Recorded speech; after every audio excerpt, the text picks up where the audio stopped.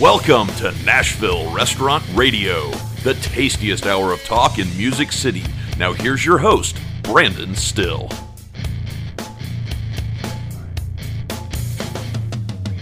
Hello, Music City, and welcome to Nashville Restaurant Radio.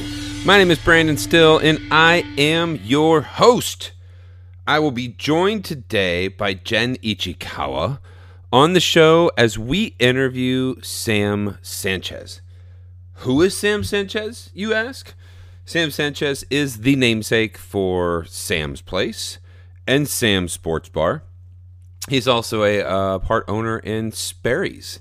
So he's kind of a legend here in this town, and I've known Sam for a really long time. And we talked to Sam about his times in the old Bellevue location as well as his location in 21st Avenue, and we just kind of catch up. I do have to warn you, the audio was really tough, so it's kind of patchy in places. I'm editing it to make it sound a lot better, but hopefully it turns out all right, and I apologize. We're going to get that fixed. I want to say that I went out to dinner the other night for my wife's birthday, and we were Sunday night. We went out to Hathorne for St. Vito's Focacceria. Now, we had their chef, Michael Hanna, on the show on May the 4th, Star Wars Day. May the 4th be with you. And just an amazing guy. And I've been dying to eat his Svenzione pizza forever. And my wife's 40th birthday, and so we go. Guys, if you have an opportunity on Sunday nights, make the reservation now because his pizza it's unlike anything I've ever had. And the focaccia is so light and so fluffy, and just the flavors were fantastic. He's got a great green bean appetizer. The salad was wonderful. Pretty much everything there. I just got to give shout out to Chef Michael Hanna for that amazing, amazing dinner. And while I was there, he came out to the table and I said, dude, I would love to have you come on our show talking shift. So that is going to be this coming Sunday, the 29th. It's going to be from 9 to 11, and it is on the Facebook page for Nashville Restaurant Radio. It's going to be live, and you can join the show. If you have a story that you want to tell, join the show. We will also be joined by Alex Wenkos, who is the owner at Dino's in East Nashville, and a super, super cool person. She was just on our show last week. And so we've got a couple of veterans from Nashville Restaurant Radio going to come in, and we're just going to talk some shift. We're going to tell some stories. I'm going to get Alex to tell the full story of smoking pot on the top of Dino's with Arcade Fire and just all of the different things that they're doing. I know I've got a couple stories from the past week, and I want your stories. If you are out there and you've got a crazy story, something that's happened in the restaurant, we're going to have topics every 30 minutes for you to chime in on the chat, or you can literally click the link and come on the show. So lots of really cool stuff going on there, and we would just love to have you there. Brandon's Book Club, the Zoom call, which is going to be on StreamYard as well. We're going to do that live also, and it is going to be at 7 o'clock Sunday night. So from 7 to 8, we've got the Brandon's Book Club call. We're talking about Anthony Bourdain's Kitchen Confidential. We'd love to hear your take on that book. And then from 9 to 11, we're going to be talking shift all night long, from 9 to 11. It's going to be lots of fun with Michael Hanna and Alex Wenkos. All right, let's check in on brand real quick with our friends over at Sharpie A's. So we are super excited today to welcome in Erin Moso for our on-brand segment. She is the owner of Sharpie A's Bakery. How you doing today, Erin? Great. How are you? You know what? If I was any better, I'd be twins.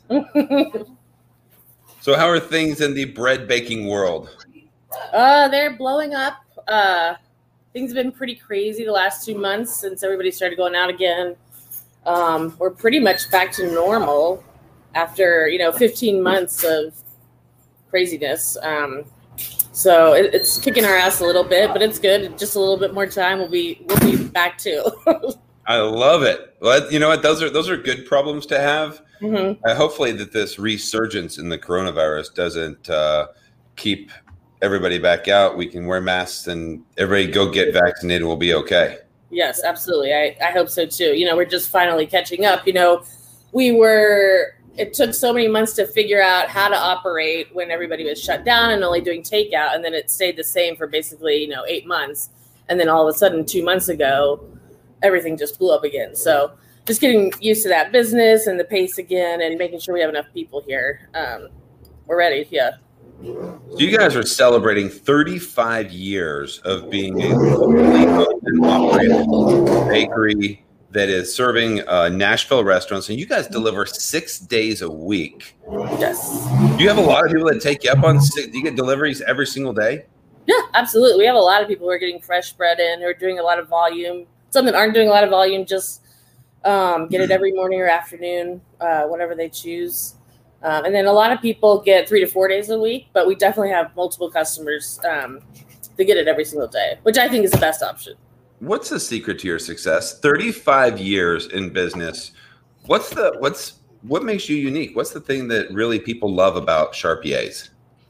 I think people love Sharpies because of the people that work here. I mean, obviously we have a great product that's fresh, that was worked on, but honestly, my dad was, people loved him, and he talked to people, and he was straight up and honest, and people liked that, and I try to continue that. But that basically, we'll do whatever you need. Like, if we can do it, we'll do it. If you forget something, if you make a mistake, we got you covered. I love that. And then, you guys leave in, one of the cool things I think is you have over 130 different types of bread that you make. Mm-hmm. Somebody has their own recipe, their own thing that they're growing too fast and they can't make enough bread. You guys will take that recipe and produce the bread and bring it to them every day, so they don't have to painstakingly do that every single day. Do a lot of people take you up on that? I think so. I mean, I definitely have talked to a lot of, restaurant owners and other people who have this idea that they're going to make their own bread every day, which is awesome. But it can become overwhelming if you, are just making bread in the kitchen that's, while you're also doing all of your other stuff. It can just take up so much time, and we can do it for you and take that off your plate and have backup for you as well. I would love to name drop right now. So if we are talking, if you're out there and you're on the fence and you're thinking, hey, should I buy bread? Should I make my bread? Should I buy the frozen bread from my broadliner? What are some restaurants that you are currently working with? Who are some of the names of people that you're delivering to all the time? We're always delivering to all the Burger Republics, Sam's, all the different Sam's and Sperry's locations. Perfect, as he's on the show today. Yeah, we love them. Gabby's, probably our customer that we've had the longest is Libby at Vandy Deli. She's probably been ordering from us for 25 years. Wow. So you go from like Sperry's Steakhouse to like the Vanderbilt Deli. So, I mean, it doesn't matter what type of restaurant you are. You guys are really a perfect fit for pretty much anybody who owns a restaurant. Absolutely. I mean, we do a high-end steakhouse places like Morton's or Ruth Chris, their table bread. But then we also sell to a lot of delis, food trucks, food carts, anything. Wow. Well, you guys are out there killing it. I know that a lot of people, if you don't know who Sharpies is, you can go online at sharpies.com, or you can contact Erin. Just give her a call, 615-356-0872. And you can ask her any of the questions that you want to know. You can come down. I'm sure you do bakery tours, or she can come to you. But they're wanting to grow, and they would love to talk to you about your restaurant. So check them out. Give them a call today, right? Yes. Today. And you can also email us. Yeah, we've got a new website, sharpies.com. So you can look at pictures of the breads just to get an idea of the kind of things we're making and browse the photos. If you're watching this right now on YouTube, you see that it says she is the owner of Sharpies. That's CHARPIERS.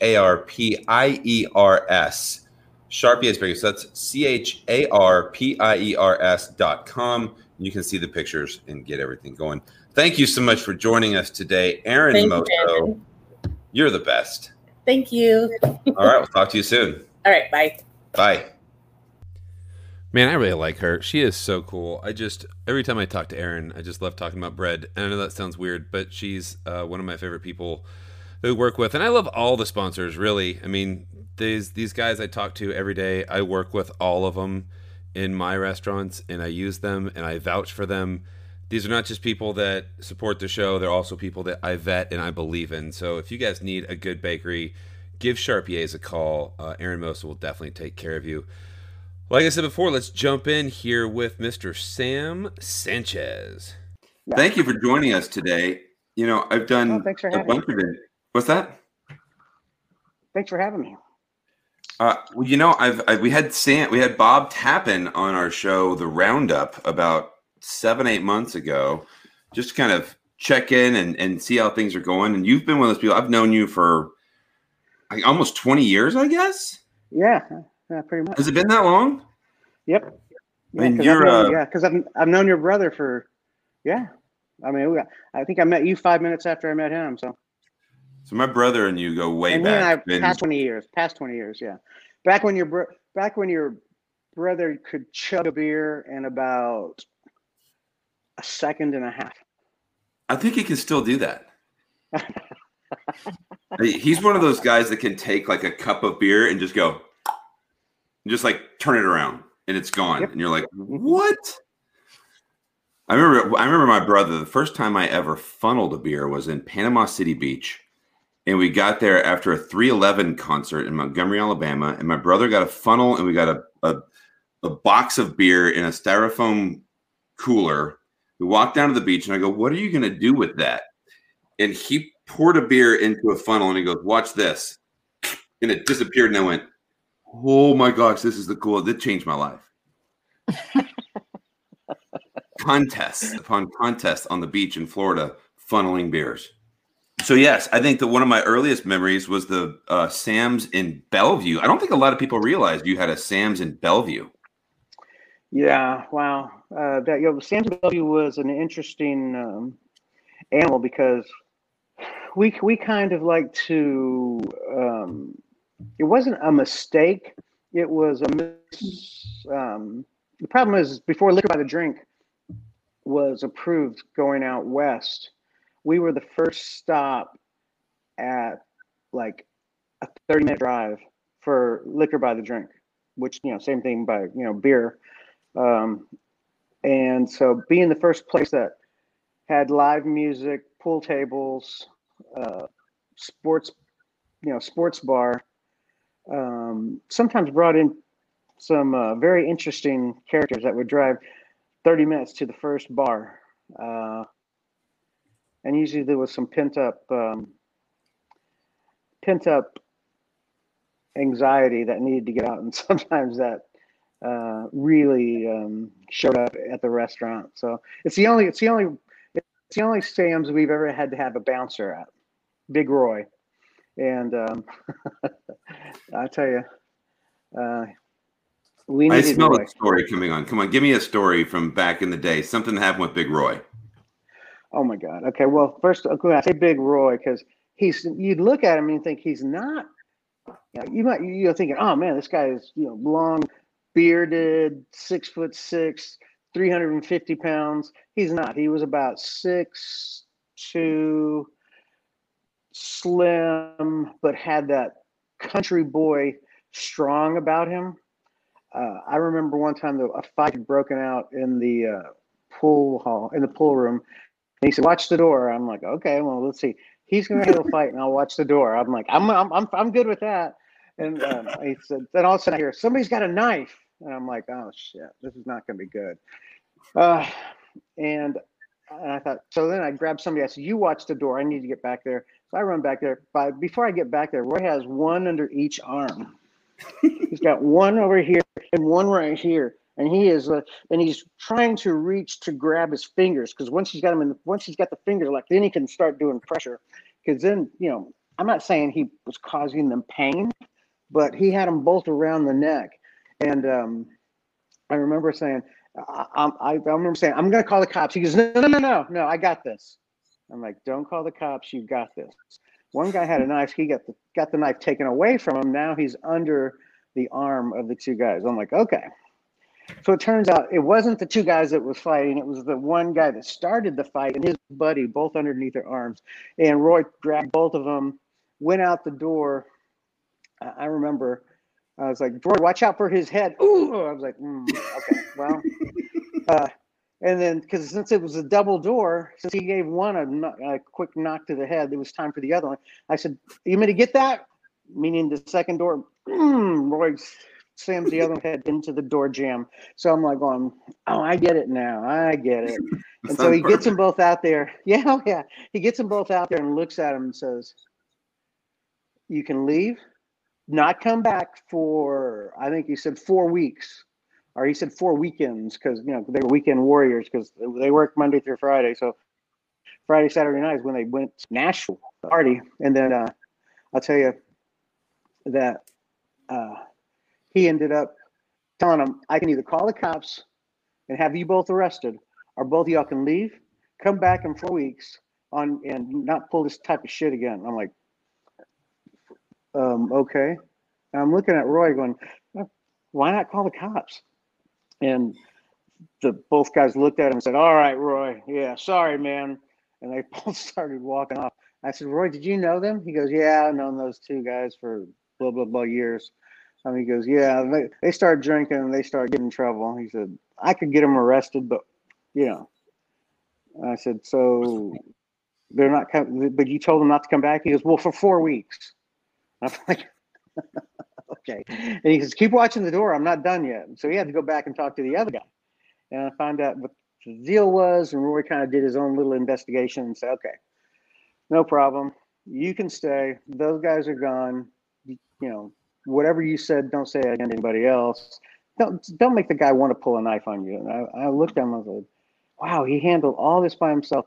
And then within 15 minutes, he's back at the door.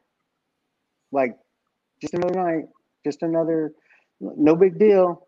And I was looking at him going, holy, you know, but I tell you, Roy would handle his own scuffles. And he didn't think necessarily what I would think. Just call the cops, get the cops here. Let's get this figured out. Roy knew that, you know, you get the cops involved, somebody's going to get arrested, someone's going to jail, someone's going to have a really, really, really bad night. Instead, he just said, break up the fight, quit being idiots, and we'll see y'all soon. Okay. Do you know what Roy's up to today? No, I know I don't, but I don't.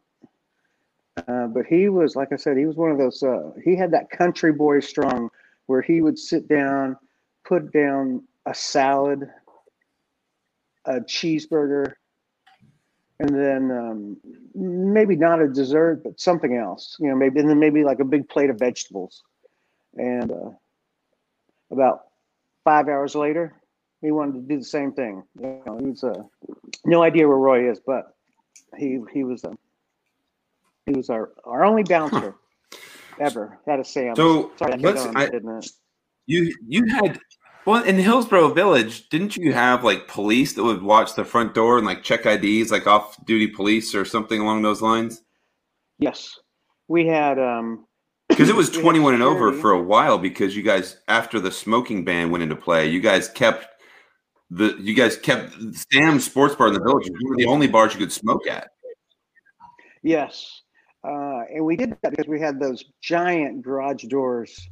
Okay, guys, this is the first spot where we had some technical difficulties, and we had a little bit of a pause, but we're going to pick back up the conversation once we all got back in.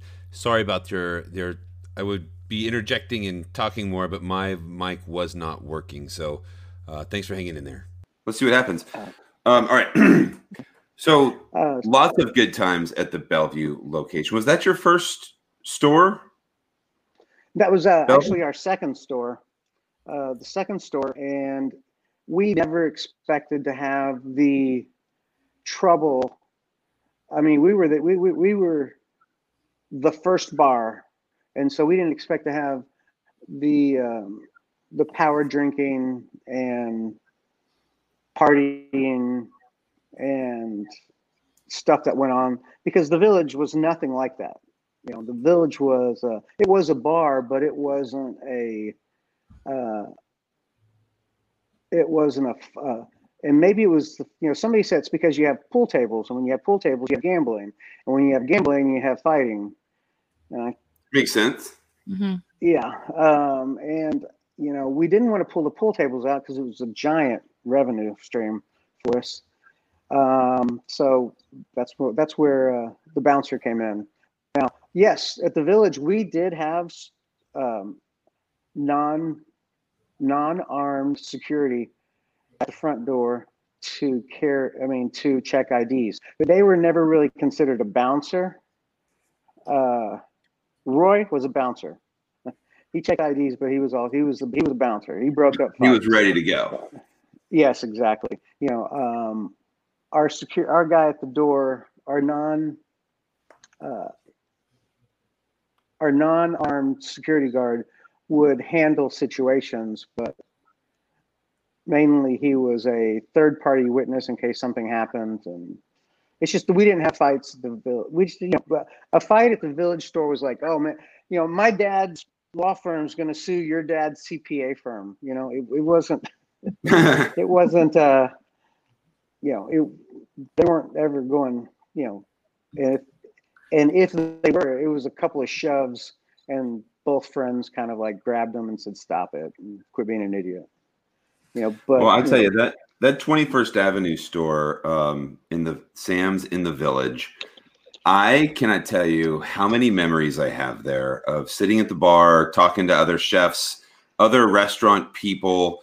My brother told me I would be an uncle for the first time sitting in that building. I met Jesse Dashner there, who went on to be an amazing person in my life and at Fresh Point. So many amazing times at that location. Every time I drive by it, I get reminiscent and sad that it's not there anymore. That was an OG, that was the spot that everybody went. Yeah, you miss it? Oh my God! After we left 21st Avenue, I think I drove past it twice, and I think 3 years because I did as much as I could to keep from driving past it. It just, that store had so many memories, and I remember taking a brick when they were doing when they were knocking it down and digging it out and doing everything. I remember going and getting a brick from there and thinking, God, this is the only thing I have left of it. And you know what? I actually have one of my greatest presents ever. Greatest present. I actually have something that you might think is pretty cool because everybody looks at it and goes, "Yeah, that's it." I think we're gonna see this, folks. Look at that. Oh, that's cute. That's the old Hillsborough Village I remember. Yeah. Man, what a amazing time. We went and saw the Anthony Bourdain movie Roadrunner at the Belcourt, and we went to the Villager, and it felt for a moment like I was in Hillsborough Village. Then you stepped outside again, and it was just like, where are we again? I don't understand this place. Yeah. Yeah. Hillsborough Village at one time, we called the Vodka Triangle, because we had, there was the Trace, Sam's, and Sunset Grill. And so that's where, the Vodka Triangle came from. And can I ask you a question? Yeah. I think I don't know if I think there's speculation as to why that location closed. I know there was a fire, but what was the official, why did you move out of that spot? Our lease was up, and the landlord had timed it so that because he owned Bosco's, Sam's, the parking lot, and that little green strip right next to the chicken coop. There's a little green strip of grass there in my front yard. And he wanted to sell the entire block at one time with no tenants because at the time he thought he would be able to get the most money for it. And just everything lined up. Timing was almost where he made our lease. He extended our lease, I want to say 2 years, so it would equal up to where Bosco's was. So that at that time, and we even said, well, how about if we go month to month? And he said, no, come January 1, you're going to be done, and no month to month. And so, yeah, I said, and he asked, well, can we have first right of refusal for the purchase? And he said, yeah, but you're not gonna like what the price is gonna be. So it's gonna be way up there. And he goes, it's the price is gonna be so that somebody comes in, scrapes it, and redevelops this entire block. He said, so unless you have the knowledge and the background and the finances to put together something like that, because you'd hate to learn on a $8 or $10 million project how to do it. That's not something you just step into. Mm-hmm. I said, okay, so that's why we moved out. However, about 5 months before the lease was up, right before football season, and it makes it, you always have those people that kick back and go, oh, gee, it's funny how all of a sudden it caught on fire when y'all are going to close soon. It's like, really? No, you the first day in sports bar school, they teach you don't burn your restaurant down right before football season. That's a stupid idea. So when people say things like that, I'm like, yeah, right before the busiest time of the year, I'm gonna burn the restaurant down. You're an idiot. And we could have busted our butt and opened in like 3 months, but open in 3 months and then all of a sudden, be open for 2 months, and then which page is that on in the restaurant guide? Yeah, it's like on page 1. Don't burn down your restaurant before football season. Oh, okay. More technical difficulties. Sam, go ahead and tell your story, and he'll just kind of try to work it out. Okay. Let's see. Went to school for criminal justice. After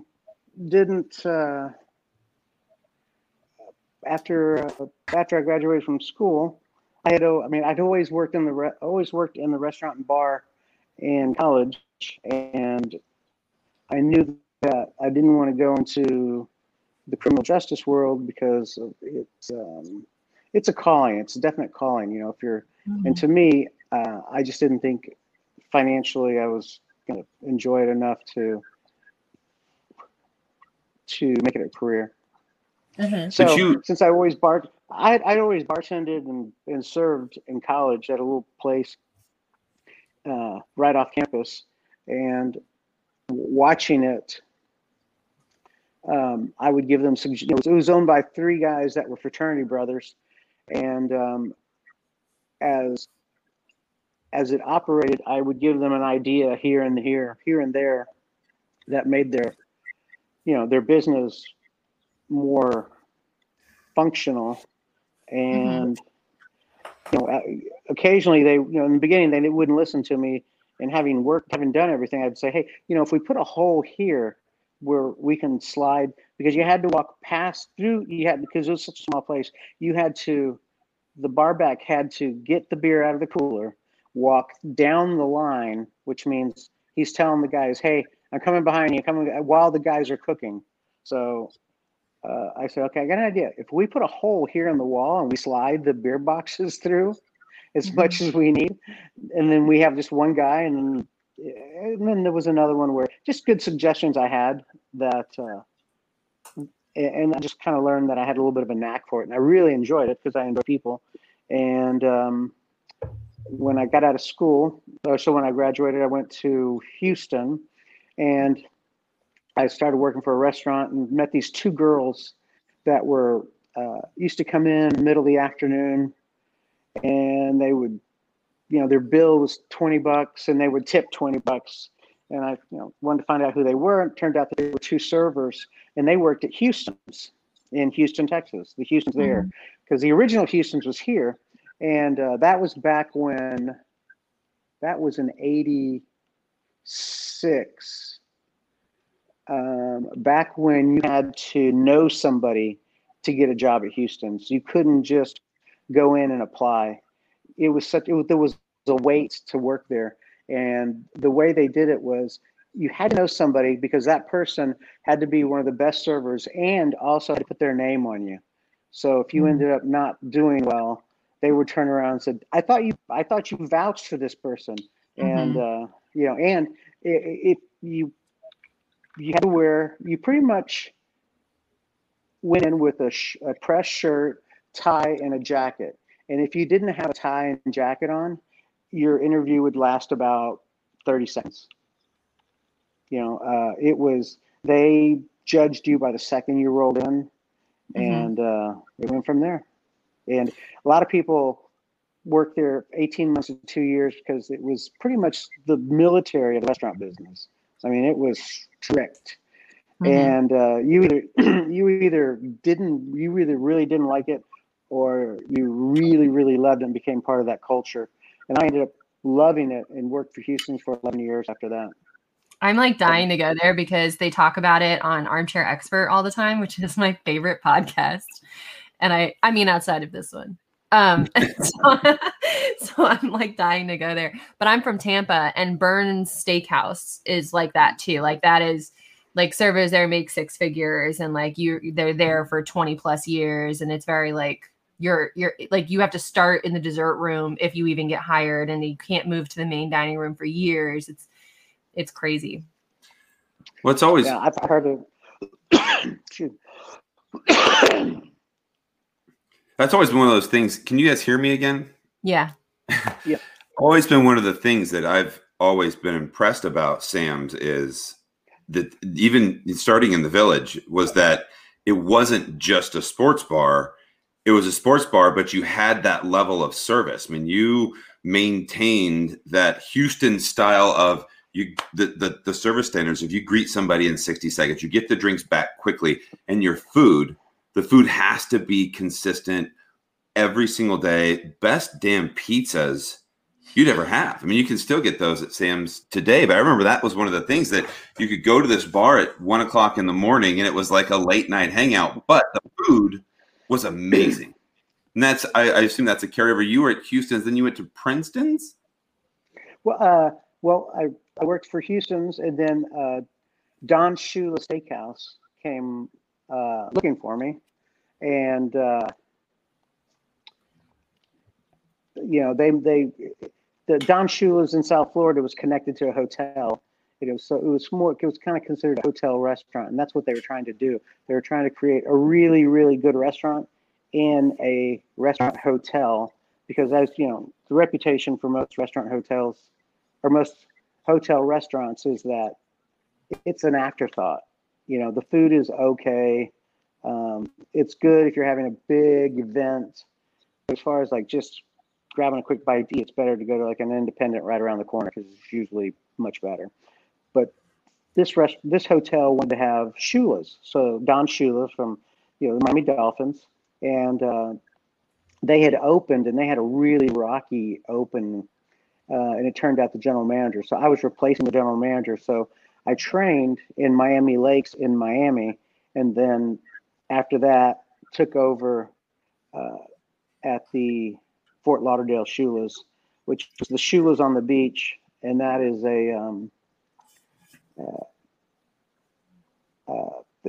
my office overlooked. I couldn't see A1A because it was right here because I was the second level, but my office, I turned around and I could look down and see the bar here, and then right over here I could see A1A. I guess I was 3 stories up, and then after that it was all ocean. So my office had a beautiful view of the ocean if I just looked straight out, and it was. So I worked for Shula's for about 2 years, but it was fun working at a touristy hotel that was one of the high-end restaurants on the A1A. So yeah, so there was there and absolutely loved it. Working for the coach, you want to talk about an awesome leader, Coach Don Shula, awesome leader, tremendous man, so nice. Couldn't say enough about him. And then I moved. I'm sorry. Who's now my business partner now was working for a company called Princeton's, and they were opening a Nashville store, and so they wanted somebody with a Houston's background and to run the Princeton's, but they couldn't.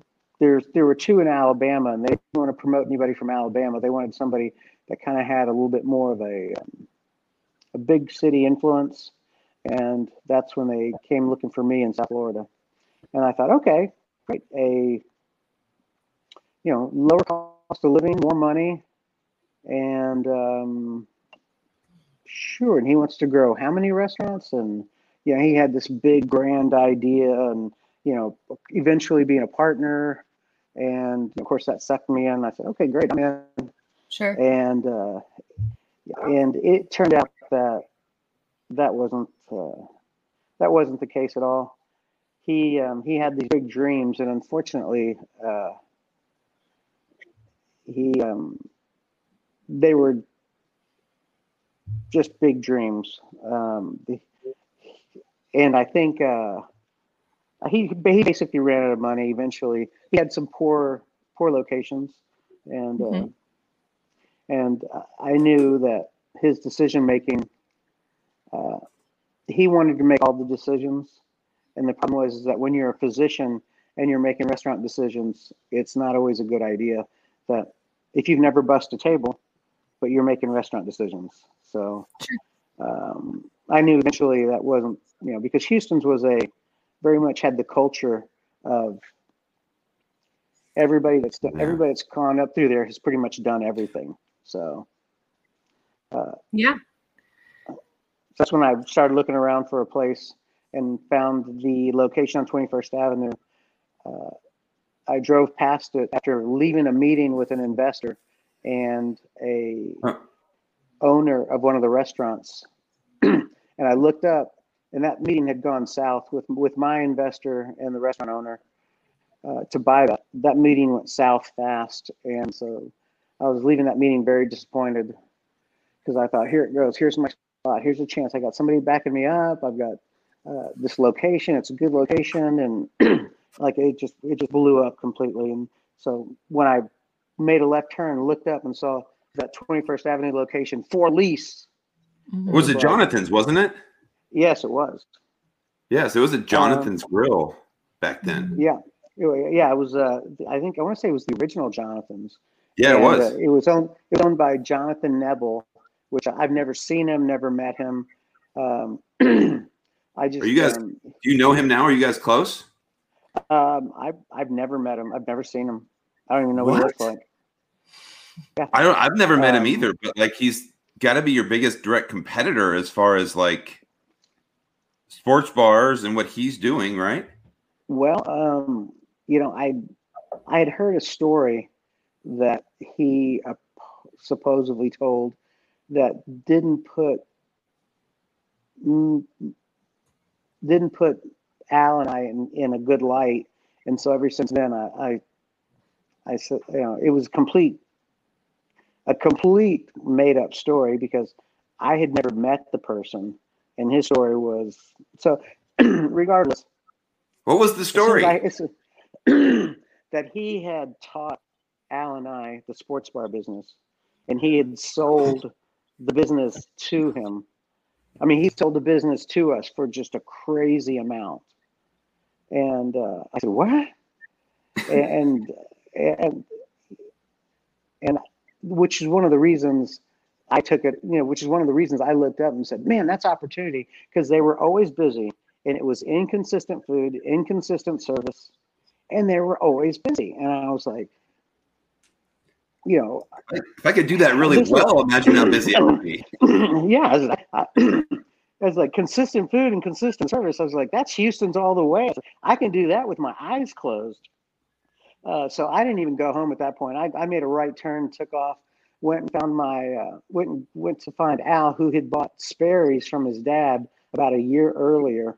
And I ran in the back door. And I'll tell you, that year he took it over from his dad.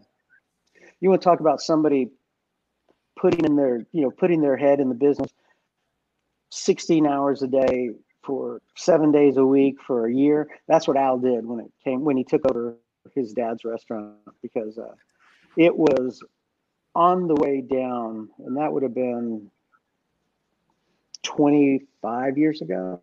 Wow. Yeah. So he was so I showed up and I said, Al, we have this opportunity. I said, do you know that Jonathan's will be able to, I've been in there plenty of times. Inconsistent food, inconsistent service. I said, and they're packed. And he's like, and he was just about putting all the systems in place at Sperry. So he was starting to get a little bit of breathing room. So it was kind of like, So he thought about it. He said, how much money you can get your hands on? And he told me, I said, I don't know. I said, I guess, I said, I do have a home that I've been putting I've put a lot of built up. So, it probably appraises for more. I said, I know I can get a HELOC for, I don't know, maybe 100,000. And I said, I think about another 50. I said, so maybe about another 150,000. And he said, that's not going to be enough. I said, okay, well, what? I said, no. I came up, I said 50,000 in equity, 50,000 in cash. I said, so that's about 100,000. He goes, we're going to need 200,000 each. And I'm looking at him going, Al, I don't know where I'm going to get $100,000. I was like, he goes, your parents or in-laws? I said, no, nobody's going to hand me $100,000 for a restaurant. And he goes, He goes, well, you sure your house is only going to appraise for 50,000 more? He said, yeah. He's like, well, let's go ahead and get another appraisal. I said, well, I don't have any. I just think it. He goes, oh, well, let's just go ahead and let's see what you can get on your HELOC, your home equity loan. And I said, well, all right. Because I bought the not the rundown house, but the house that needed updated, in a nice neighborhood. I bought the house that needed to be redone. Sure, that's the house you want to buy. Yeah, exactly. I had redone it. So sure enough, guy comes back, does the appraisal on my house, and I've got $500 in cash on me right then. And I said, so what do you think this house is going to appraise at? And he said, you'll probably have a line of credit for about $100,000. Yeah. And I said, minus what I owed, 80% of what you don't owe. And I said, 100,000. I said, I'll give you $500 if you make it so I can have $150,000 line of credit. And he looked at me and said, you keep your $500 and I'll give you another 25. How about that? And so that gave me $125,000 line of credit. And I had 50,000 and I had 50,000 in cash. So that gave us $175,000. Al came up with $175,000. So we're at $350,000, obviously. And then we brought in a third partner, which is a longtime friend, childhood friend of Al's, and he came in with 50,000. And then they own 10%, 10% at $50,000. So we eventually bought him out. It didn't take long for us to say, okay. I think 5 years later down the road. Oh yeah, 5 years down the road, he made a really good investment, and he did well. And were you always a part owner in Sperry's, or did you, after you and Al kind of did this thing with Sam's, did you then buy into Sperry's? How did that work out? Well, I have a very, very small interest in Belmead. Very small interest. Okay. Tiny. In fact, just the interest that it does well, because I own half of Cool Springs. Because about 13 years ago, he said, I'm thinking about going to Cool Springs. I said, with Sperry's? He said, yeah. And I said, well, okay. And he said, you want half? And I said, well, sure. And different conversation this time. Yeah. At this point, there's actually money. Let's roll. Yeah, sure. Yeah, let's do this. And that's where coming into, I think we're 12 or 13 years, 12 years that we've been open there. Once very, very good. That's, but, that's how, it's basically when you go into a restaurant, if you can bring in somebody that you know and you trust, that's willing to take half the risk, because there's a lot of risk in the restaurant business. So, well, two people who are vested like that puts, one of the things you always want is you want to hire people that think like an owner, right? And if you have two owners that think like owners who are operators, it helps. Yeah, and Al had worked for Houston's for, I believe, 3 years. So he also had that same Houston's mentality and the same culture. And then I met Bob Tappan when he opened Bricktops on West End. And Bob's a military guy, and he is a old school Houston's guy. What was it like bringing him on? I mean, 'cause this was 15 years ago, 10, 12 years ago? Yep, 12 years ago, 11 years ago. Oh, somewhere in there. Well, and another backstory in Houston, at Houston's in Boca Raton, Florida. Houston's transferred me from Houston, Texas to Boca Raton, Florida as a server. Wow. Just as a server. Yeah. So my girlfriend at the time and they said, we'll move y'all if y'all want to be, because we were top servers at one of the stores in Houston. And so they said, would you be willing to go to Boca Raton, Florida? I said, absolutely, we would. And so I'm a server. And who's the daytime salad man? Bob Tappan. Oh. So that's going back easily 30 years. So, we always go back and we talk about 1990 when he was a salad man and I was a server. And that's how long I've known Bob. And Bob originally came to Nashville to help me open Princeton's. And I think Bob had seen the writing on the wall where the owner was making a lot of poor decisions and wasn't really listening to the experienced restaurant guys like he said he would do. Which is one of the reasons he's like, no, I'm going to finance it. I'm going to do locations. You guys run the restaurants. You guys. And unfortunately, that wasn't the case. And he just made poor decisions. So Bob saw that early, and he went back to Houston after, I guess, about a year. And then after that, he was with Houston's for several years, opened Palm Beach Grill, and then worked for Back Bay Restaurant in Boston, and worked for another restaurant company out of Minnesota. And then the president of Bricktops hired him to come to Nashville and open Bricktops. So before they opened Bricktops, he was the original culinary person. Yeah, he's like the corporate chef for them. Yeah. I have a question about he was with them. Yeah. So please. So Brandon and I were talking about this earlier, and I live in downtown Franklin, so I've been to the Cool Springs Sperry's quite a few times. And are the lack of windows intentional? I told him, I was like, it feels like a casino where you don't know how long you've been there. Is that intentional? We're going to get the answer to that question right after this break from our sponsors. Trust 20 is the new standard of restaurant safety and diner comfort. Trust 20 restaurants are part of a national network of restaurants that meet a high standard of cleanliness and safety, giving diners confidence in the measures you're taking to keep them safe. Trust 20 restaurants receive expert guidance, operational resources, and benefit from diner-focused promotion on behalf of Trust 20 network of participants. So how do you get certified? It's easy. First, go to trust20.co and request a certification appointment. Then, a Trust 20 specialist will reach out and arrange a visit. The specialist conducts a 60-minute review and consultation according to Trust 20 tactics. If adjustments are needed, the Trust 20 specialist will provide guidance to assist.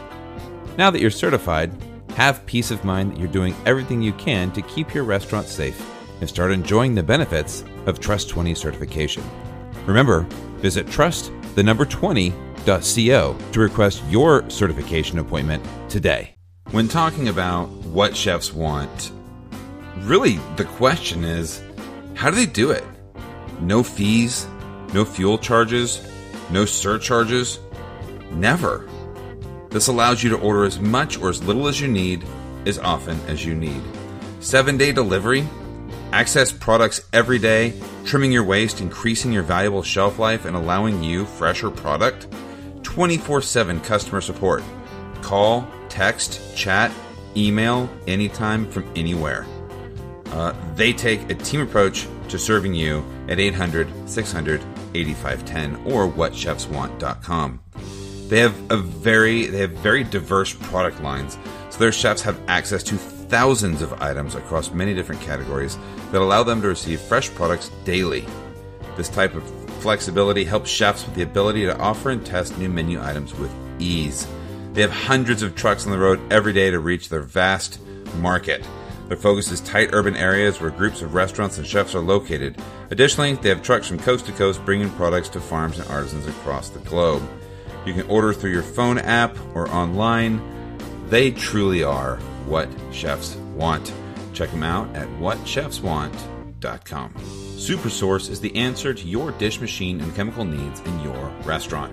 They've got zero minimums and zero contracts, so they have to earn your business every single week. Zero minimums. They're not going to make you sign a 5-year contract, even if you lease the dish machine from them. It's amazing. Jason Ellis is a hard-working man, and he is here to help save you money, increase the cleanliness of your dishes, and provide the best service in Nashville. So check him out. Go to our website at NashvilleRestaurantRadio.com. Click the Sponsors tab. Find the link for SuperSource, and if you sign up there, you will get 3 free months of dish machine rentals right now. You can also check them out at supersource.com, or you can call Jason Ellis directly at 770-337-1143. So Brandon and I were talking about this earlier, and like I live in downtown Franklin, so I've been to the Cool Springs Sperry's quite a few times.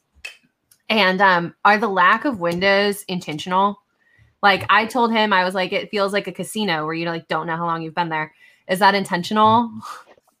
Okay. Absolutely. It is, yeah, because as intentional as a salad bar. Yeah, and that's another interesting story. You know, it's one of those things about my business partner.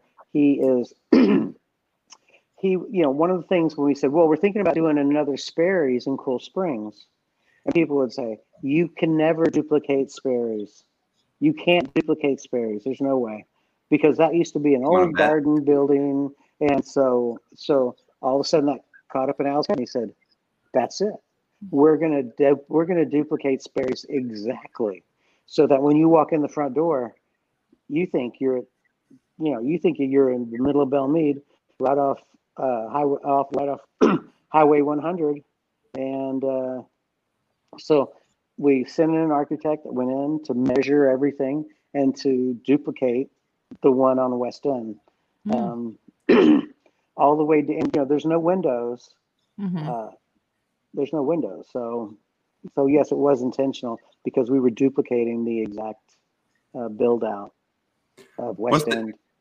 Is that like the number one comment that you get about it? People walking away, it feels like I'm in Belmead, and do you just kind of smile every time? Yeah. Oh yeah. People say that. People say, yeah, we went in there. We went in. It was my first time. We went in. We had dinner. We were meeting friends. We had drinks. Then we had appetizers, and we had dinner, and then we had after dinner drinks. And by that time, it was later in the night. And then so when we walked out the front door, I was like, "Where the hell am I?" Because now they're in a parking lot in Franklin, and they're expecting to see the highway, and it's just like a shock to them. Because of course, okay, did you have a couple of martinis during appetizers? Did you have a couple of glasses of wine at dinner? Did you have a cafe Sperry or an after dinner cocktail? Maybe a little feeling good. Feeling good. They walk out, they're like, whoa, where the hell am I? We actually, and one of the spots in the West End store, if you're there late enough and you're in the bar, there's a side door that's the emergency exit. And a lot of people, because it leads straight out to the parking lot, instead of getting up, going all the way out to the front door, going all the way out to the front of the building, and then walking to the back of the building. You can just go out that side door, and bam, you're right there in the parking lot. And a lot of people know that. So, so during construction, we said, how are we going to put like a fake door right there? Because it's the emergency exit at West End. And I said, And so my business partner goes, we'll just get a emergency exit sign and put it right there and just put like a fake door that won't open. The fire marshal said, no, you're not. Yeah. There's no such thing as a fake emergency exit. Right. That's the dumbest thing I've ever heard. So needless to say, that's the only thing that doesn't duplicate the West End store. Well, I'll tell you what, I was pregnant and I wanted that Bananas Foster like so badly, but we never made it there because I was pregnant during the pandemic. So we didn't like go out a lot. Gotcha. What was your experience like throughout the pandemic, Sam? Like what I saw a news piece on you where you were talking about how insurance companies are worthless when it comes to the pandemic loss business protection, which I think there's a bunch of lawsuits out there right now against insurance companies for just not covering. I mean, I think their stance was we'd go out of business if we paid everybody. And it's like, so we get to go out of business? Like, no, we have insurance for? Yeah, that was the business interruption insurance, and that was the first thing we did. One of the first things is we get this email from our insurance company that says, "Hey, by the way, don't bother putting a claim in for business interruption insurance for the pandemic because it's not going to be covered." It's like, what? Wait a minute. I haven't even filed a claim yet, and you're telling me don't bother? What kind of? So you're just sending a blanket statement to all your clients. Hey, by the way, don't even bother trying to. So you think that? Oh, I got it. Don't bother worrying. Don't turning in that car accident. It's like insurance companies like, no, that's the stupidest thing I've ever heard. So when we got an email like that, I called a friend of mine and I said, Blair Durham, Bart Durham, yeah. So Blair Durham is a good friend of mine. And I said, hey, Blair, what's, is this the real deal? And he said, Sam, let me look into it. I've heard some stuff. Let me get back to you. And I think about a week later, he handed me off to an attorney that was putting together. He thought, it's got some teeth in it. Let's go ahead and file the business interruption. And of course they're going to deny it. But then at that point, if they deny it, then that can put you in a, then we can file a lawsuit along with. Yeah. And of course, at this time, we are we haven't terminated any of our management. I mean, we servers and cooks. We didn't have the cooks for them to cook anything, and we didn't have the servers to serve anything. We were closed, but we decided not to get rid of any of our management. Keep all of our managers, even people that we hired, but they hadn't officially started yet. We even kept those people. We just thought that was the right thing to do because, most of them were family people. They had wife and kids, and we just didn't feel right about getting rid of them. So of course I'm like, yeah, you know what? Yeah, put us in that lawsuit, sure. And said, because that's we couldn't. It was hard for us to wrap our head at the time when we said, okay, this is business interruption. That's what we have, and they're saying they're not going to cover it. Well, and then you have a great point. Wait, you're not gonna go out of business, but you want us to go out of business, and so at that point, we jumped on that, only to find out probably about 6 months later that it didn't have there was no judge that was willing to take on the big case, and there was only one judge said maybe this has teeth, and then when it got kicked up it was in Mississippi, and then when it got kicked up to the next level, that was kicked out. So, and by that time there was PPP money rolling out, and so they just assumed that everybody was going to be able to benefit from the PPP money, and that should protect the insurance companies. And to this day, I think, yes, all the insurance company would have crashed and burned. They would have definitely. So, as I put it, everybody was going down, or what they ended up doing is just picking and choose who actually went down and got money. But it was very it was very enlightening knowing that the insurance company could just all of a sudden say, no, we're not going to cover that. It was a scary time. Yes. I read more during the pandemic regarding PPP. I'm sorry, I'm lagging again. Oh, okay. Well, should I just continue? Yeah, go ahead, Brandon. I'll come in and out. Okay. During that time, I read every bit of information that was coming out regarding any kind of business assistance, any kind of business interruption, law. All I could do was read every single day anything that would come out that would give us a heads up on how soon the pandemic was going to be over, how soon the lockdown was going to be over, how soon, what were the regulations for that the CDC was putting out on a daily basis. We stayed on top of it so much so that we actually put somebody, one of our HR person officially became the pandemic person that was in charge of reading on a daily basis, all the details. And I'm going to say it was on Thursday is when a lot of the CDC and state rules and regulations started coming out. So she would stay on top of all the information on a Thursday, kind of type up a cliff notes of it, and then what it meant for us as restaurants and what we had to do, and that would keep us pretty much in line and keep us up to the second knowledgeable of what we could and couldn't do. Mm-hmm. And so she would put out constantly.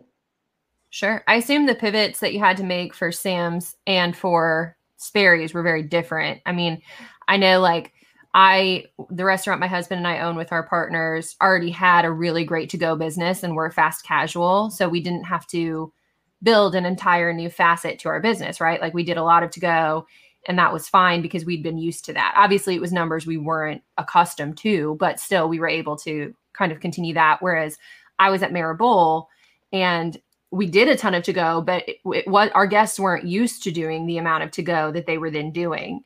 So what did the pivots look like for Sam's and then for Sperry's? Those are so different, different entities. Right. Well, they had the same problems. Mm-hmm. It was just maybe in a different, like a little bit different perspective, as in Sperry's to go. We had nicer to go containers, very much a pick up a nice dinner. Where that we had before, the to go boxes were just your styrofoam to go box, biodegradable to go box, and you're pretty much your leftovers. Well, we put to goes in that because we may have 3 to goes a night at Sperry's. I mean, next to none. Right. maybe 6 to 8 entrees. With some sides. That was it. And then, of course, that turns into, $4,000 worth of to go. And so, the nicer containers, just trying to make it nicer so that it was taking away the Sperry's experience. And then with Sam's, we just used, we kind of went a little bit further out and did something with to go. So the problems were similar. There was a good thing that the Sperry's was only open at night, because even though the Cool Spring store is open during the day now, during the pandemic, we were only open for the 5 hours in the evening from 4 hours, from 5 to 9. 4 to 9. Yeah, 4 to 9. So 5 hours. Yeah. And it made it easier because we would bring in servers that knew how to box it up and take care of it. But and that was a way for some of our servers to make money doing to go. And same thing for Sam's. We had to kind of change around to switching from what used to be 3% of our business to, now turned into, 100% of our business doing that. But we easily started doing 10 times what we were doing in to go. Oh yeah. At Sam's. So yeah. Speaking of like pandemic pivots and just operating the restaurants, you've got a pretty good team in place. How often are you in the building? Like, are you active and actually operating? I know you've had some surgeries and some different things over the years. I see you most at the car wash in Bellevue. Seems to be like our meeting place, because I think you and I share the same affinity for washing cars, which is weird, but it's something we share. How often are you in the restaurants? Well, yeah, I'm glad you said up there. I've had some issues. When I had my 8th and 9th spinal surgery, my 8th surgery was I have rods going from my pelvis. I have 6 rods and about 30 screws from my pelvis to my shoulder blades, and the rods go from my pelvis up to my shoulders. And screws that kind of tie it in, and they're not straight up and down. They kind of, the rods work like that. So I'm able to move back and forth. It's called a biometric spinal surgery by a neuro and an ortho surgeon both work on you together for about 6 hours, and so that the neuro says, okay, from each of their perspective, because it's kind of a surgery that they have an idea what they're going to do, but they don't until they have you wide open and say, okay, we're going to run it like this and run it like that in order so that he can move around and still do this. And so, like I said, those two surgeons work together, because generally an ortho has a way he does things and a neuro has a way he does things. But if you get them together and they're both discussing your surgery, you come out with a much more successful surgery. So, of course, after that, I had to learn to walk again. So I was in the hospital, and I guess altogether for a little over 3 weeks when I got out of the physical therapy that, and then I've had to walk. And if you look at me now, you can tell that I still don't walk, I guess, correctly or the way I used to, but I can walk now, and that's great. And then six months after that, so pretty much all the duties I had kind of like got moved over, and Bob took on some, and some other people took on some of my duties. And then about 6 months after that, I was coming home from Hendersonville, and I had just had I had, of course, you turn 50, and you need a colonoscopy and an upper GI, and they completely check you out, from top to bottom. Like, well, okay. And I get this phone call from a gentleman that says, well, good evening, Mr. Sanchez. My name is Dr. Berlin. I'm going to be your oncologist. And I said, why sorry, do I need an oncologist? Well, I said, yeah, I'm sorry, Dr. Berlin, you have the wrong. I said, unfortunately, you have the wrong number. Yes, my name is Sam Sanchez, but somewhere you've got the wrong file, because I don't have an oncologist. And after that, he says, does Max Caudell work on you recently? And I said, yeah. He goes, did he say he was going to send your results to be looked at? And I said, yeah, I think he said those exact words. He goes, well, he was sending them to an oncologist to look at them, and that would be me. He said, we need to get you back in here for another upper GI, because we found some things. Okay, so I'm driving down the road, and I said, this is real. This is happening. This guy is officially my oncologist. He doesn't just make a phone call. And I said, okay, Doc, I need to pull over, because I'm sure you're going to say words that I need to write down and then I need to Google once I get home, because And so I pulled over on the side of the highway right there and just started trying to write down everything that he'd told me. So that was 6 months after my surgery. I'm barely walking. I'm making jokes by saying, I can sum up my whole week by saying how many times I fell down. Like, I only fell down. I used to fall down twice a day. Now I'm only falling down once a day. And so the guys are like, I only fell down 3 times this week. And they were really fall downs where I would be walking, and then all of a sudden my foot decided it didn't want to go anymore, and I'd fall down. So I mean, it was funny, but they were real fall downs, Sure. And when, I'd walk through a restaurant, and as I'm walking, all of a sudden I would fall down. People freak out when you fall down, and then we go, man, that's Sam. How did he fall? He fell down in his own restaurant. I was like, no. I'm falling down all the time these days. And I try to make a joke out of it and make light of it. But really, to me, I was actually keeping score. Like, God, I only fell down 3 times this week. Last week I fell down 5 times, so I'm getting better. Did you ever hurt yourself when you fall down? No, because they were like slow motion fall downs, because it was really, I was walking again, but my muscles hadn't built up, so they were slow motion fall downs, if that makes sense. Yeah. So what you pulled over? What the oncologist tell you? I'm sorry. I pulled over. He said, we just need you back in here because you have tumors in your stomach, and they are not the type of tumors that usually end up in your stomach. And so I went in and had those checked out, and sure enough, they said, okay, we're going to see, we're pretty sure these aren't the aggressive tumors. We're pretty sure that we're gonna send these off and have them looked at. Now, the lab that takes a look at these, it's going to take about 3 weeks because it's in Montana. I'm like, wait, what? And he says, yeah, it's a specialty lab, and it's going to take a little while. Of course, he goes, I said 3 weeks. He goes, yeah, it might take 2 weeks, but it's a specialty lab. And I said, I really having trouble processing this.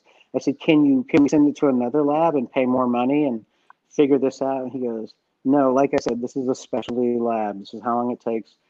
We're pretty sure they're not aggressive tumors, so you're safe. You're good. Of course, I'm scratching my head going, okay, no, this isn't good. Okay, this is not good. And it turned out they were not the aggressive tumors, but they were still growing. And so he said, well, we're going to wait 6 months to see if these tumors are getting bigger or what's happening. I said, well, are we going to treat them? And he said, no, let's just see how fast they're growing. So for 6 months, I kind of waited around and to find out if we were going to have the surgery. He said, we can wait 6 months or we can do the surgery. He goes, the surgery is so evasive that you don't want to just do it. You want to be sure that that's what you absolutely positively should do. He goes, and I'm not 100% positive. I think we need to take a look, give it some time. And I said, time? How long? He said, we're going to look at it in 6 months. Very long 6 months. Very long 6 months. I was still working and doing things, but in the back of my mind, my mind always kind of went back to, oh, by the way, you have cancer in your stomach. So at the end of 6 months, he said, okay, they're getting bigger very slowly, but they're getting bigger. So I think we should probably move forward with the surgery if you're good with it. And I said, okay, so what happens? Because we cut out the bottom half of your stomach. Yeah. He said, we cut out the bottom half of your stomach because the bottom half of your stomach is where the nutrients are that are feeding the tumors. Once we cut about the bottom half of the stomach, what tumors we don't get will probably get smaller and smaller and smaller. Mm-hmm. I said, so we're not even sure if we're going to be able to get them all. He said, no. And I said, all right. He said, but they should stop growing. And if they're not growing, then eventually they'll just go away. I said, so all right. So that was a little over a week in the hospital where they cut out the bottom half of my stomach, and so where are you at now? Yeah, pretty big surgery. So where I'm sorry, long. So that was 3 years ago. And so after that, after the back surgery and then the stomach surgery, pretty much all my duties had been shifted to other people. And then after that, it was kind of got to reflect and say, okay, do I really want to go back to working as many hours a week? And we put some people in places in order for me to not work as much. And so now I get to kind of work as much or as little as I want to. That's nice. You got to be able to kind of enjoy that a little bit. That's why I probably see you at the car wash place all the time. Yes. What is it with you? Because I know you're a car guy. I know you like cars. I've seen you in many different cars. What is it about? For me, washing cars is just to be weird. I like the immediate gratification of taking a car and cleaning it and like, wow, it looks so clean. I just did that because so many things in my life, I start working on a 6-month project, or we're working on farmers markets for October. And it's like, we talk about it in June and then July, and then you start putting pieces together. You don't get to see the final result until 6 months later. I wash a car, I mow my yard, and an hour later I see a result, and that makes me happy. What is it with you? Is it just I just like to do something? Are you bored? Or what's your car washing thing? You're right. I am kind of a car guy. I think you're right. We do have projects that last forever. We think about a restaurant, and then 6 months later we break ground, and then 5 months later, providing everything runs smooth, we're turning the key. And then we have that first year that's just brutal. So I guess maybe it's that gratification, but I mean, I do like to jump around and play with cars. Like probably about every year I get crazy and I look for a car, and I decide that I like this particular car, and it can be this color, this color, or this color, and I'll look around and find it somewhere in the country, and then throw some crazy offer at them, and sometimes they take it and sometimes they don't. But do you get a new car every year? No, well, I have my one truck. I have my truck that I drive. It's like an Escalade. It's an 18 Escalade that I drive, and that's my everyday car. And then I have a fun play around car, and that's the one that and I don't buy brand new. I buy generally 2 or 3 years old. Yeah. And what's your fun play around car? Like right now? Yeah. It's a Ferrari California Roadster. Nice. Yeah. What color? Black. Yeah, black Ferrari. Yeah. I told my fiance, I said, she's like, what are you doing today? And I said, really?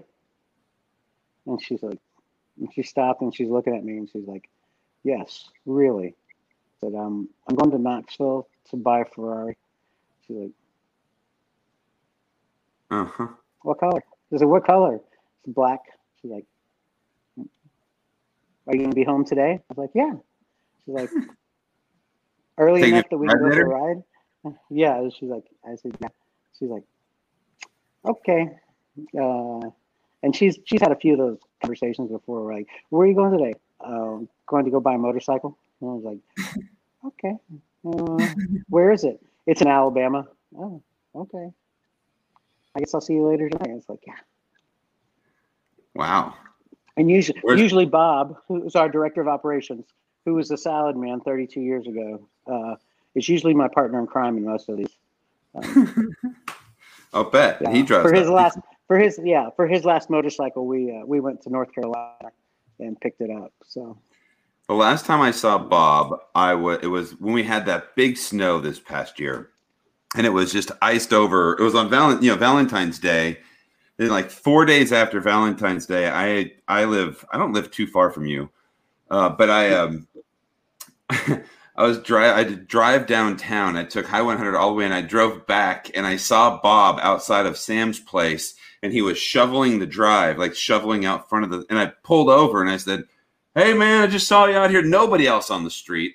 And I go, what are you doing? He goes, I couldn't stay home another day. It's 3 days. I've been at home. I'm done. I'm shoveling the thing. We're opening the damn place. I couldn't do it.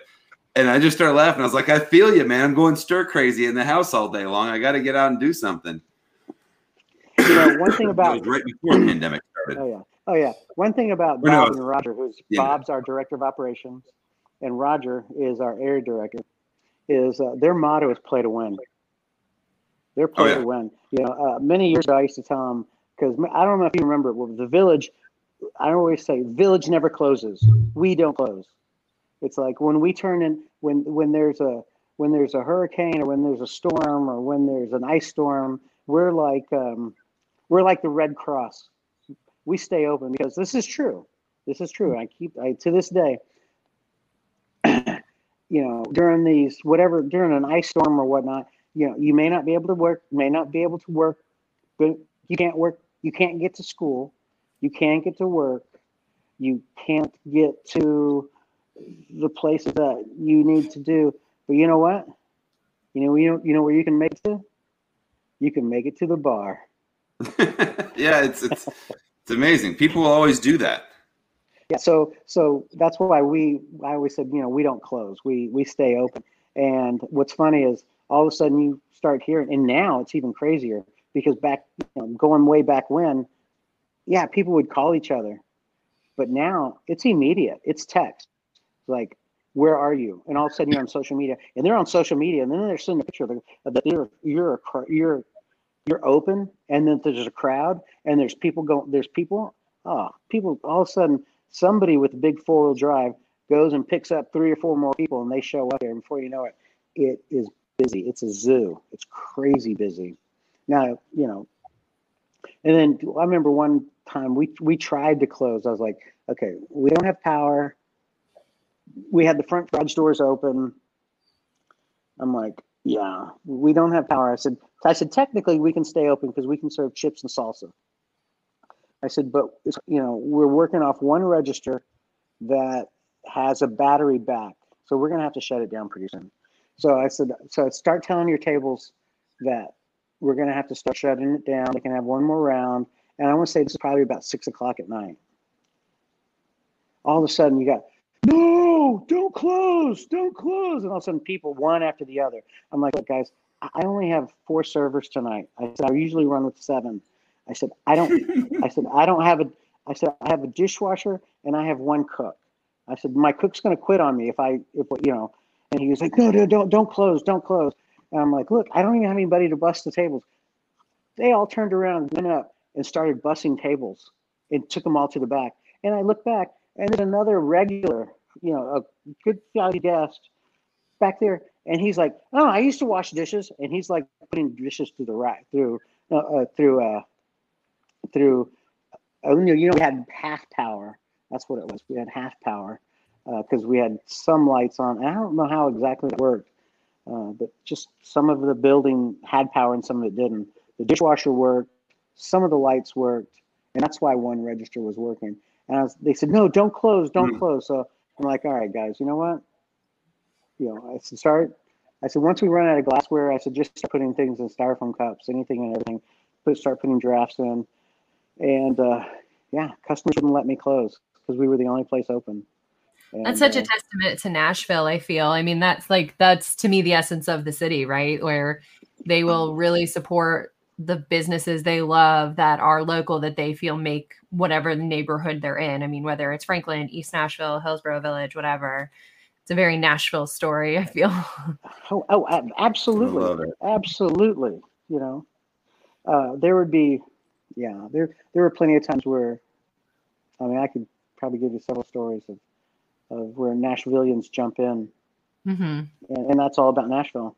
I remember right after this, after 2010 during the big flood, how many people would groups of people would come in where they had gone and volunteered at this whole one section, and they had worked all day, and then they said, all right, everybody, let's go for beers, happy hour at Sam's. And then they end up at our place, and they're all wearing the same color T-shirts or something like that, or whatnot. But Brandon's lagging. He's trying to talk. Yeah. God, I hate that.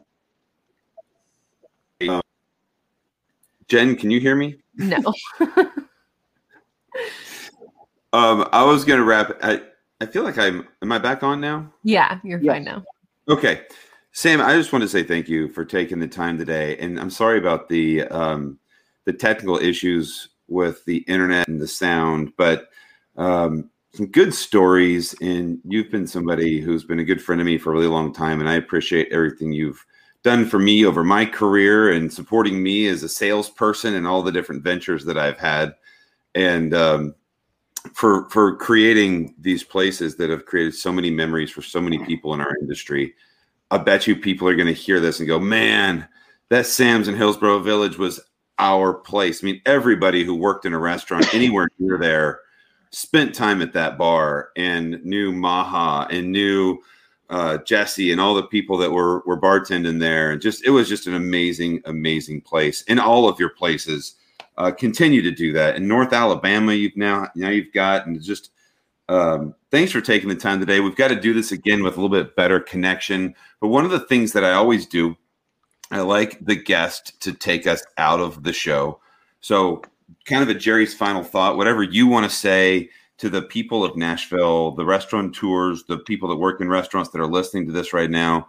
The floor is yours. Whatever you want to say to take us out, as long as you want to say it, go.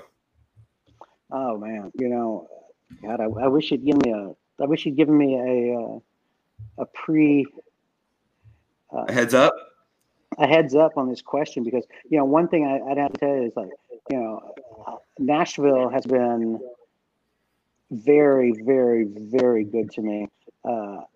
Just the people of Nashville, and I can't go somewhere and not have this happen to me. Where, it's funny you should say that. Where people say Hillsborough, I was like, yeah, that's, I'd introduce myself, and then I always say my name's Sam Sanchez. I never just come out and say Sam. And I hate saying, oh, I'm the owner, just because you hear that people do that stuff all the time. So I keep it quiet. It never fails, but somebody goes, hey, Sam's? This is Sam. This is Sam. And they go, oh, I didn't know there was a real Sam. Oh, okay. And then they go into a story, and every single person has a Sam story.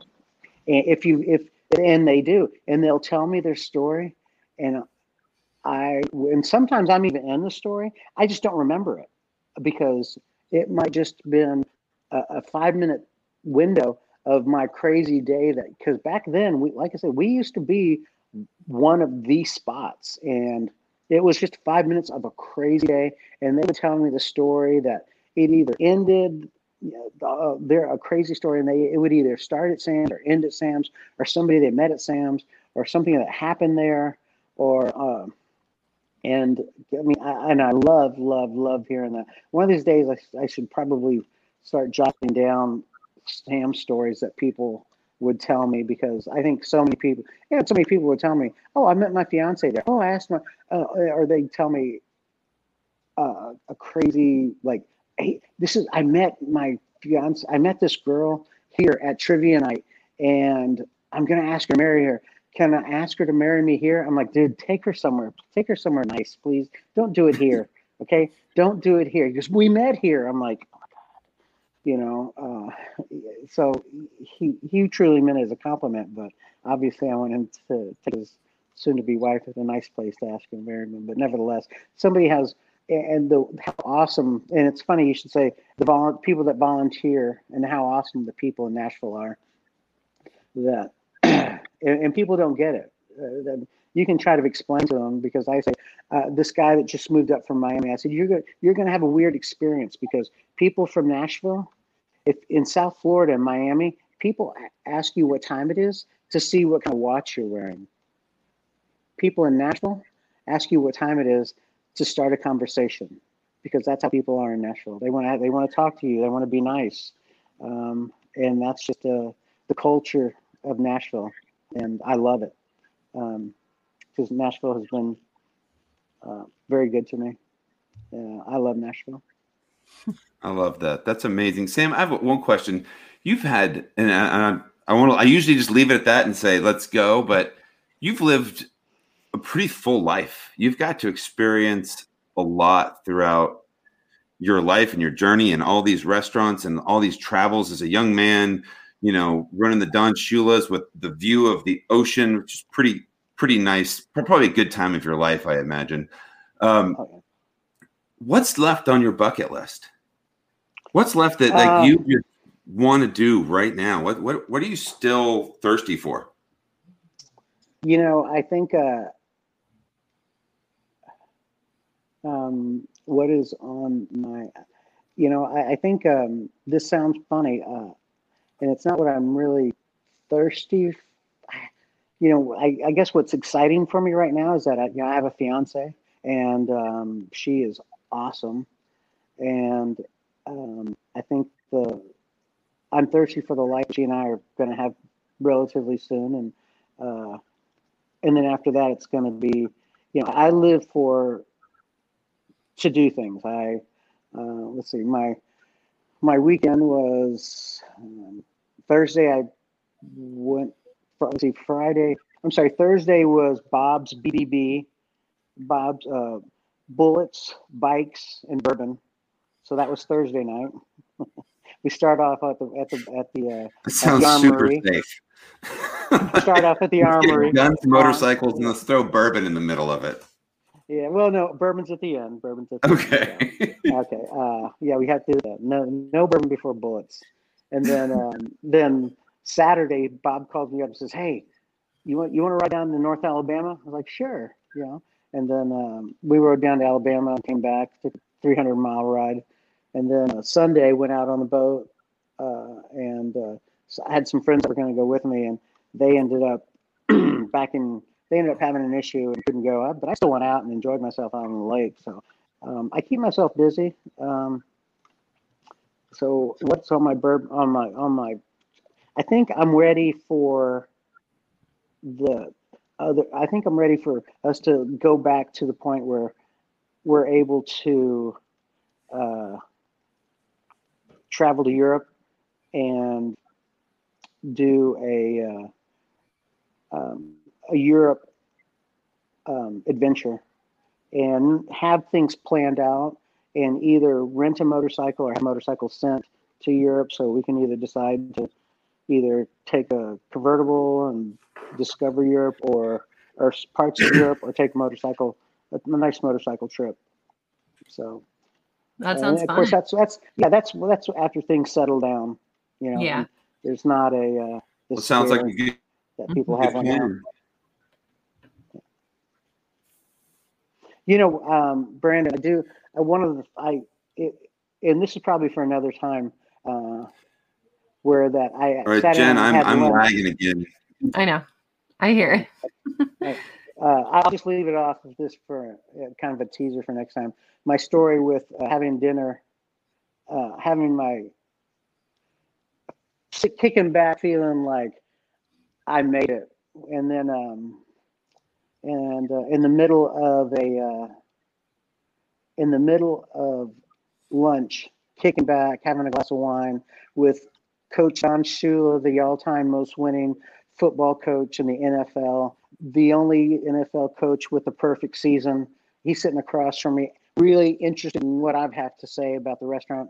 And then a bird comes and takes a big shit on me. Literally, a seagull flies by and takes a big shit on me. And they say that's good luck, so. Well, I tell people all the time, I'm the luckiest guy I know. There you go. It was all that bird. We have him to thank. All right. Thank you so much for joining us. Absolutely. Thanks for having me. Okay, ladies and gentlemen, Sam Sanchez. A lot of really cool stories there. I am so sorry about the audio quality. My microphone worked for maybe half of that interview. I had so many questions I was trying to ask, and I would just look at the microphone. I just look at the screen and be like, I'm going crazy. So Sam offered to do that interview again, and we may go to his house and do it. I really want to see the Ferrari, and just a great conversation. Just really enjoyed catching up with Sam Sanchez. Go visit Sam's restaurants. He's got a great place, Sam's Place in Belmead. He's on Old Hickory Lake, North Alabama. Go check out. I know you guys all go to Sperry's, but Thank you guys for listening. We'll see you this coming Sunday. Hope that you guys are being safe. Love you guys. Bye-bye.